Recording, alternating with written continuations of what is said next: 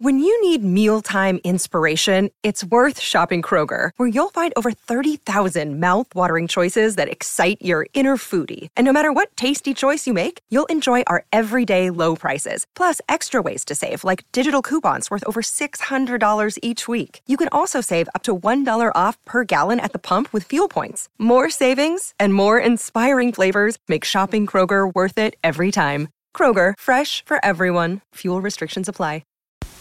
Hello there and welcome to the Everything is Black and White podcast. I hope you guys are keeping safe and well during this lockdown, that this podcast is bringing you some light relief during what is a troubling time. What I've got for you now is a very special interview with a very special player. Tony Green played for Newcastle United in the early 70s, and although he only turned out a total of 39 times for the club, he's considered by many to be one of the best to have ever played in the black and white stripes. I caught up with him, socially distancing, to find out about his time on Tyneside and that career-ending injury which forced him from the top of the game into teaching. So sit back and enjoy.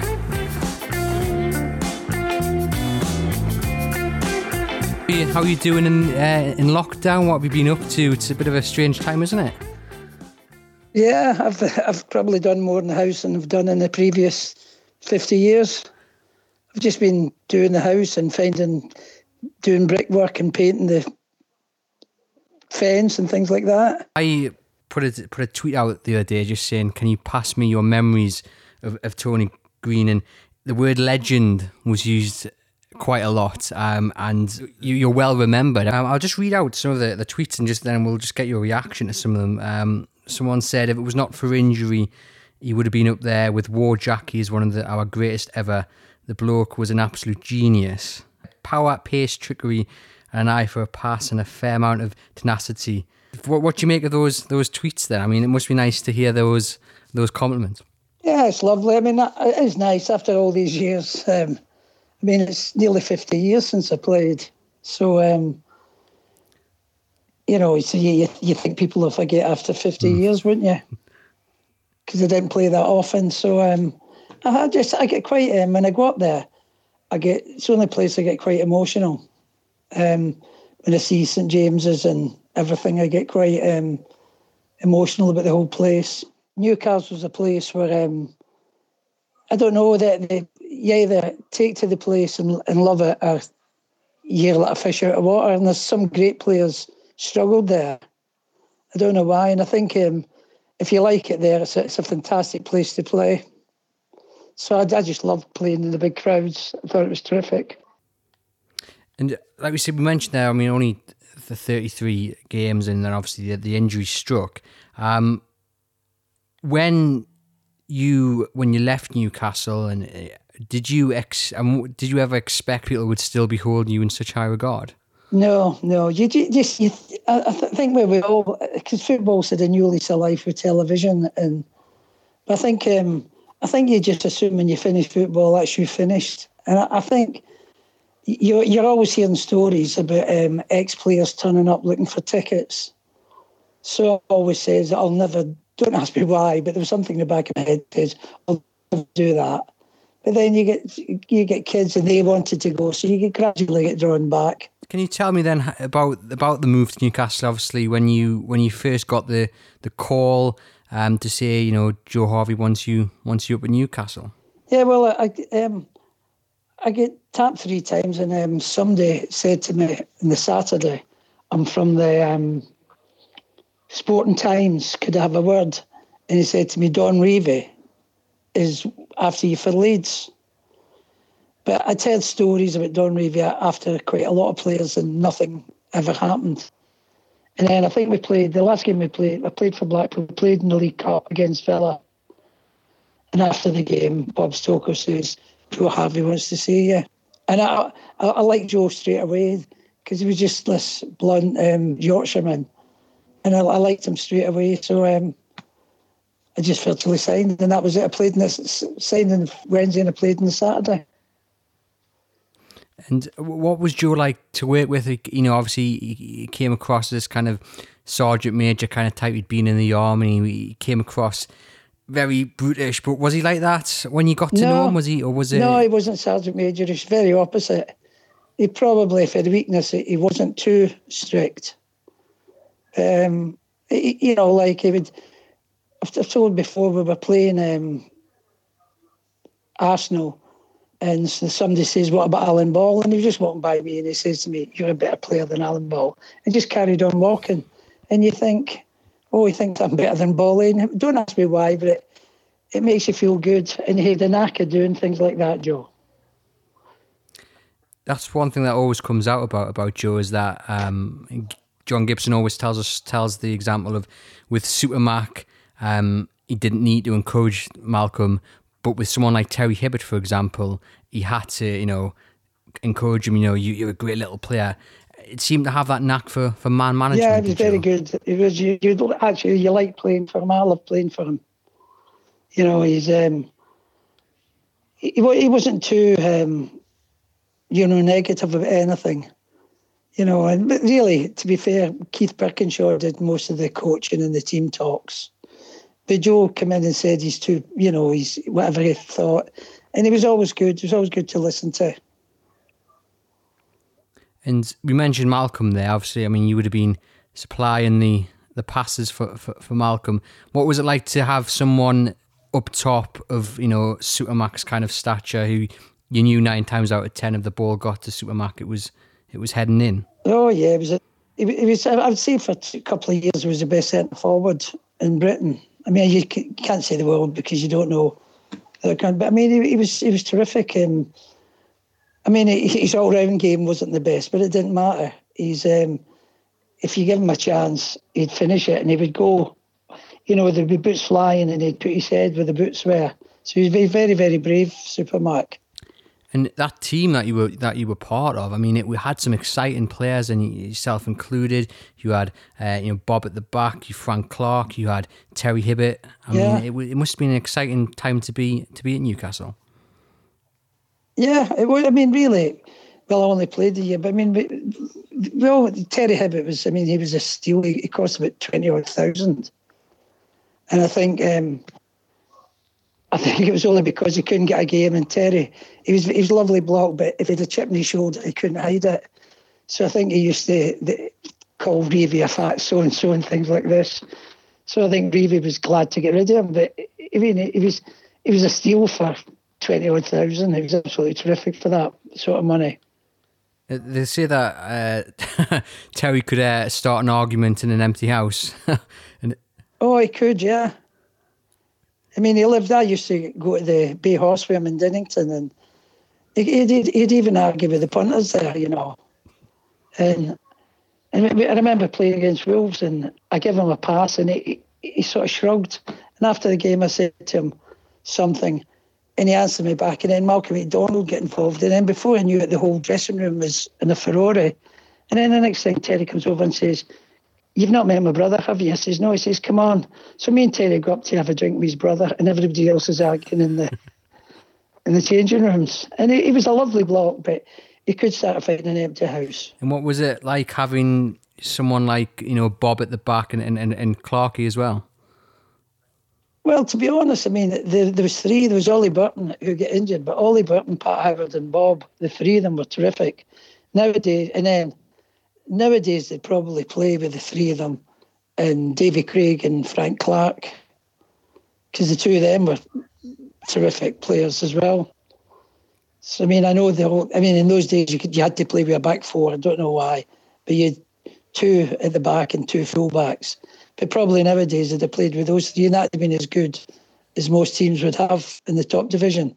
Let's talk about some of the memories that you've got of Newcastle. Someone mentioned there the Manchester United game where you left George Best chasing you. Is that a memory that stands out for you? That I think it was 2-0 victory? To be honest, I forgot all about it, and I was up there with my wife about 5 years ago, and I got a taxi, and the taxi driver had it in his phone, and he's talking to me, and I'm panicking because he wasn't even looking at the road. He's showing me this, maybe knocking George Best in his backside.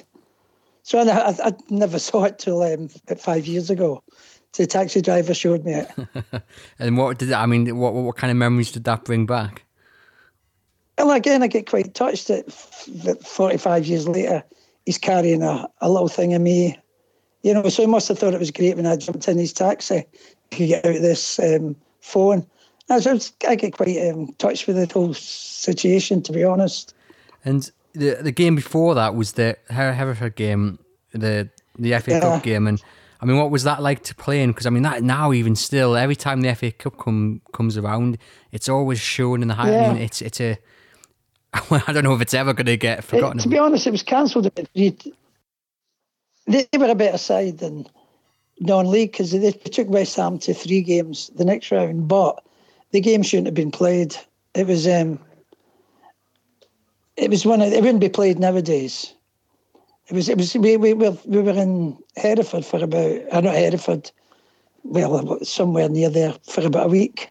So we went to play on the Saturday, and it was the following Saturday before we played. So I don't think they would play it nowadays.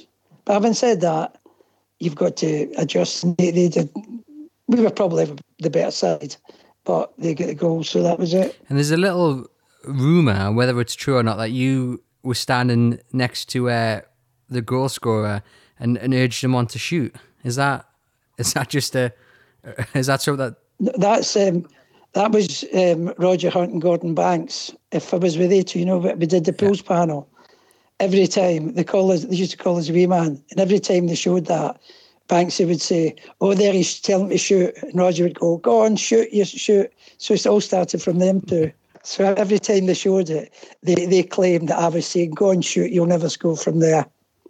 But it's all lies. Don't believe a word they say. What was, I mean, just the turnaround, obviously, from that game to the Man United game, and to go and then beat Man United when you expected to lose, was that done within the kind of group of players saying, like, we've got to show how good we are? Was that down to Joe Harvey kind of again trying? No, to be honest, I was quite surprised because I mean, it still get talked about, but nobody ever give us. You know, I walked down the road in Newcastle and nobody shouted at me, and I remember thinking, if I was in Blackpool, I'd get a bit of stick for losing to a non-league club. I mean, everybody, you know, they just say, "Oh, you tried your hardest."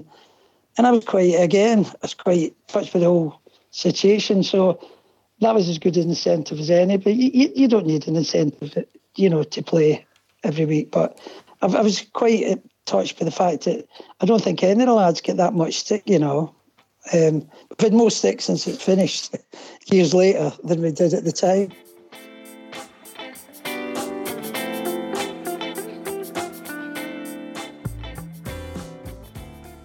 When you moved to Newcastle, did you understand how much the game means to people up here, or was that kind of something you had to learn as you went on in your time there on Tyneside? No, I knew they always get big crowds, but I just didn't realise how you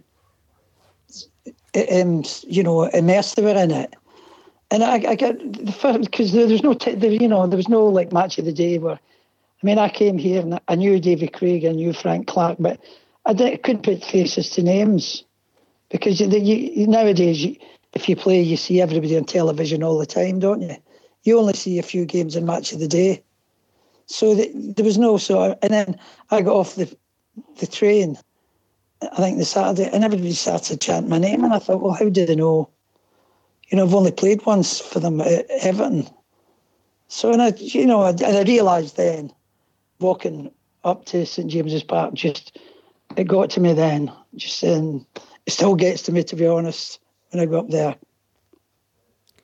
Because you were up here a few years ago, like you've said then, and you went to the Strawberry, and I think you signed there's a little portrait of you. What was that like to you know, just to kind of, because it's one thing being told you're still remembered and you know and everything, but I suppose to see something like that on arguably the most famous pub in Newcastle. Yeah, it was dead nice. What was that like? Well, I went with, you know, Bill Gibbs. I don't know if you know him. He runs a Fairs Club. I went with Bill, and he just says he was an ex-player, and the girl behind Bath, I think her and her husband ran it. She says, "Oh, you put us up here, and they're the best players in the last so many years," and I was in the top 10 or whatever it was. She says, "Would you sign it?" I said, "Oh yeah." And again, I get quite emotional. So you know, I find it terrific. You know, I enjoy it. Like if I never get recognised, it wouldn't bother me. But when I do, I enjoy it. I must admit. When you were injured and it was a tackle and the knee came off, your knee came off worse. Can you just explain a bit about what happened then? What your initial reaction was to the challenge? Well, I knew it was bad because I think I chased Mel Blythe, and I wasn't a good tackler, but I was quick enough to I could nick the ball out away from people. You know, I could chase back and if he just gave me a glimpse of the ball, I could. And I think I just tried to do that, and he just nudged me, and I just went over, and the whole thing went. There was no blaming. You know, it wasn't his fault, to be fair to him. And I knew it was serious because I could feel the whole thing. It was really painful, and I knew the split stretcher was coming. I knew it was serious. And I mean, it's such a shame because I mean, today you would have been, probably into surgery, and then you would have been okay, and you probably were recovered. But back then, you were kind of doing sprints and what have you. Is that correct? Yeah, there was they put a splinter to keep my legs straight, and Rutherford was the vice chairman, and he said they can't operate because it's hot. And I don't know anything. Everybody else, they have an injury like that. It happens on the Saturday. They got operated on the Sunday. So me and Tommy Gibb Tommy's come back from injury. We were running up and down the terracing, and then I'd go back and put this splinter on, and to be honest, I went to a Sunderland match, and the Sunderland surgeon looked at me and says, "You need an operation." You've got to. That was about 7 weeks after I'd done it. He says, "I said, it's not getting any better." He says, "Oh, you need an operation." So back, and then I got an operation for the one that used to look after Blackpool at Wrightington. And I'm not sure if arthritis. I played in against Coventry reserves. Tommy Hutchison came because I played with Tommy, and Ian St John was the coach there. And I played well, and I thought, this is great. I was back again. I phoned home and said, I'm right as rain. And I got up the next morning, and I couldn't move it. It was stiff, so arthritis must have set in. And I mean, that was just must have been devastating for you to then kind of have that realization that you were never going to reach the heights. Yeah, it was. Well, you think you go silly for a bit, but when I look back, they talk about therapy, but I think the Newcastle supporters were my therapy, to be fair to them. They were all terrific, and the testimonial. And Joe Harvey came in and he says, there's a league game on the Saturday, and he says, what team do you want for Friday night? And I said, well, he says, oh no, he says, there'll be thousands of league games after this. So everybody was really nice to us, and that helped a bit. Well, it didn't help a bit, but you know what I mean. And I mean, there's some lovely quotes from Joe as well, saying, after they made Tony Green, they threw away the mould. I couldn't hope to buy a similar player, not even for twice that amount. Well, I know. I had to console him when they told us I was finished. There was me, I don't know if Fenton Braithwaite was a surgeon, and Joe Harvey, we went, and Joe was worse than me. When he heard, I said, it's okay, Joe. He was really upset. Well, I was upset. We were all upset. So what you had to kind of console Joe? I had to console Joe. He was really, really upset about it. And then when you used to see him, if we're out socially, he used to come up and say to me, God, if I could get another 5 years out of you, that would have been unbelievable. And I used to walk away feeling great. So it was up. We always got on smashing. And what happened afterwards? I mean, you became a teacher? Yeah. I went. Well, I'd done a year at university before I stayed on at school till I was 18. I had a year at university, so I didn't know what to do, but I had qualifications, so I just went to teacher training college for 3 years and became a maths teacher. And I mean, that's quite the change in career. I mean, did you manage to actually teach any maths, or did the kids just want to know about your football career? Well, to be honest, first of all, it was all football. But then I did a teaching practice at Wickham, and there was about 40 kids outside the door asking for my autograph. I was really embarrassed.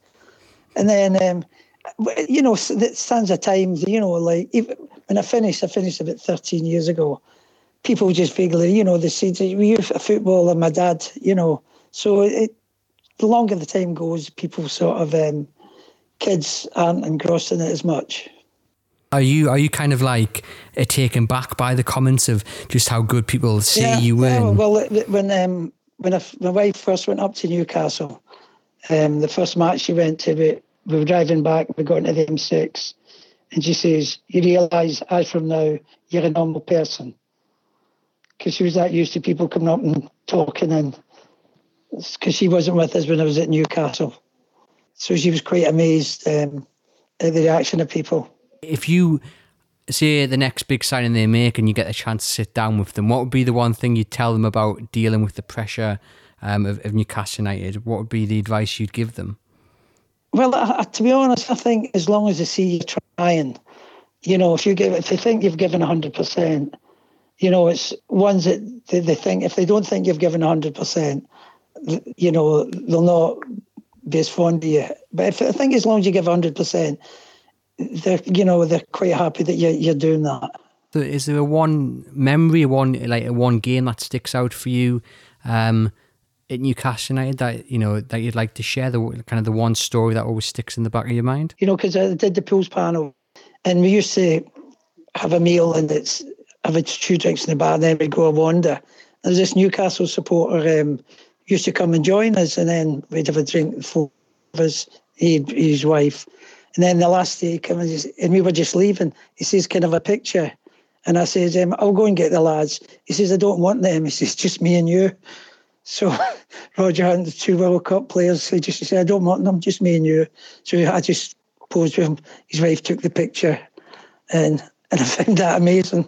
Injured at such a young age and kind of yet to reach your peak, how was it difficult for you in the first kind of few weeks, few months to deal with that, or were you kind of just like, right, this has happened, I'm gonna have to? No, I think it takes you a long.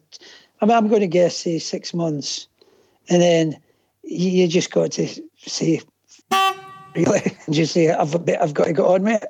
You can't moan like this all your life, and you know, probably needed, you know, you had to have a few beers before I went to sleep or that, and it'd be in my mind. And then you just got to say, I've got the rest of my life to get on with. I've got to have 3 kids.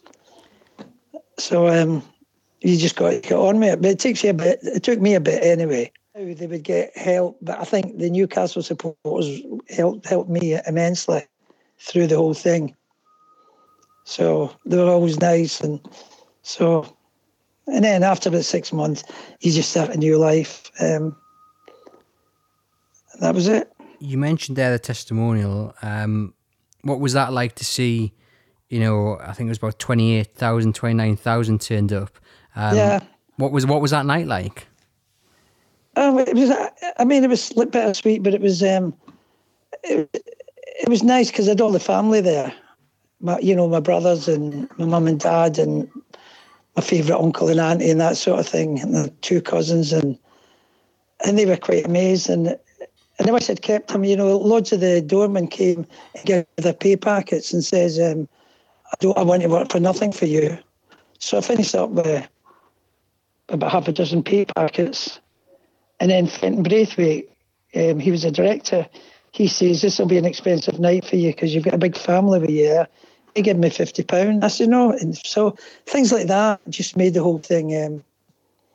I went back to the village in Dinnington, and the fellow with the bay horse just said, bring all your family and we'll open as long as they want to have a drink. This is about 2 a.m. So the whole thing was quite emotional. And to be fair, but it was nice. It was lovely memories of the whole thing. And you've kept in touch with some of your teammates over the years. What's it like when you meet back up with them, whether it's the Fairs Cup, Stu, or what was it like? You know, it's always nice to see them. You know, because I always got on well with Davy Craig and Ian McFall, Bobby Mincar. But you know, I always got on well with everybody. So it's always nice to see them. We always have a good laugh. So it's nice. Frankie Clark as well. And Super Mac, he comes, if I'm guest, he comes and sees us. So it's always nice to look, do a bit of reminiscing. So it's always been nice.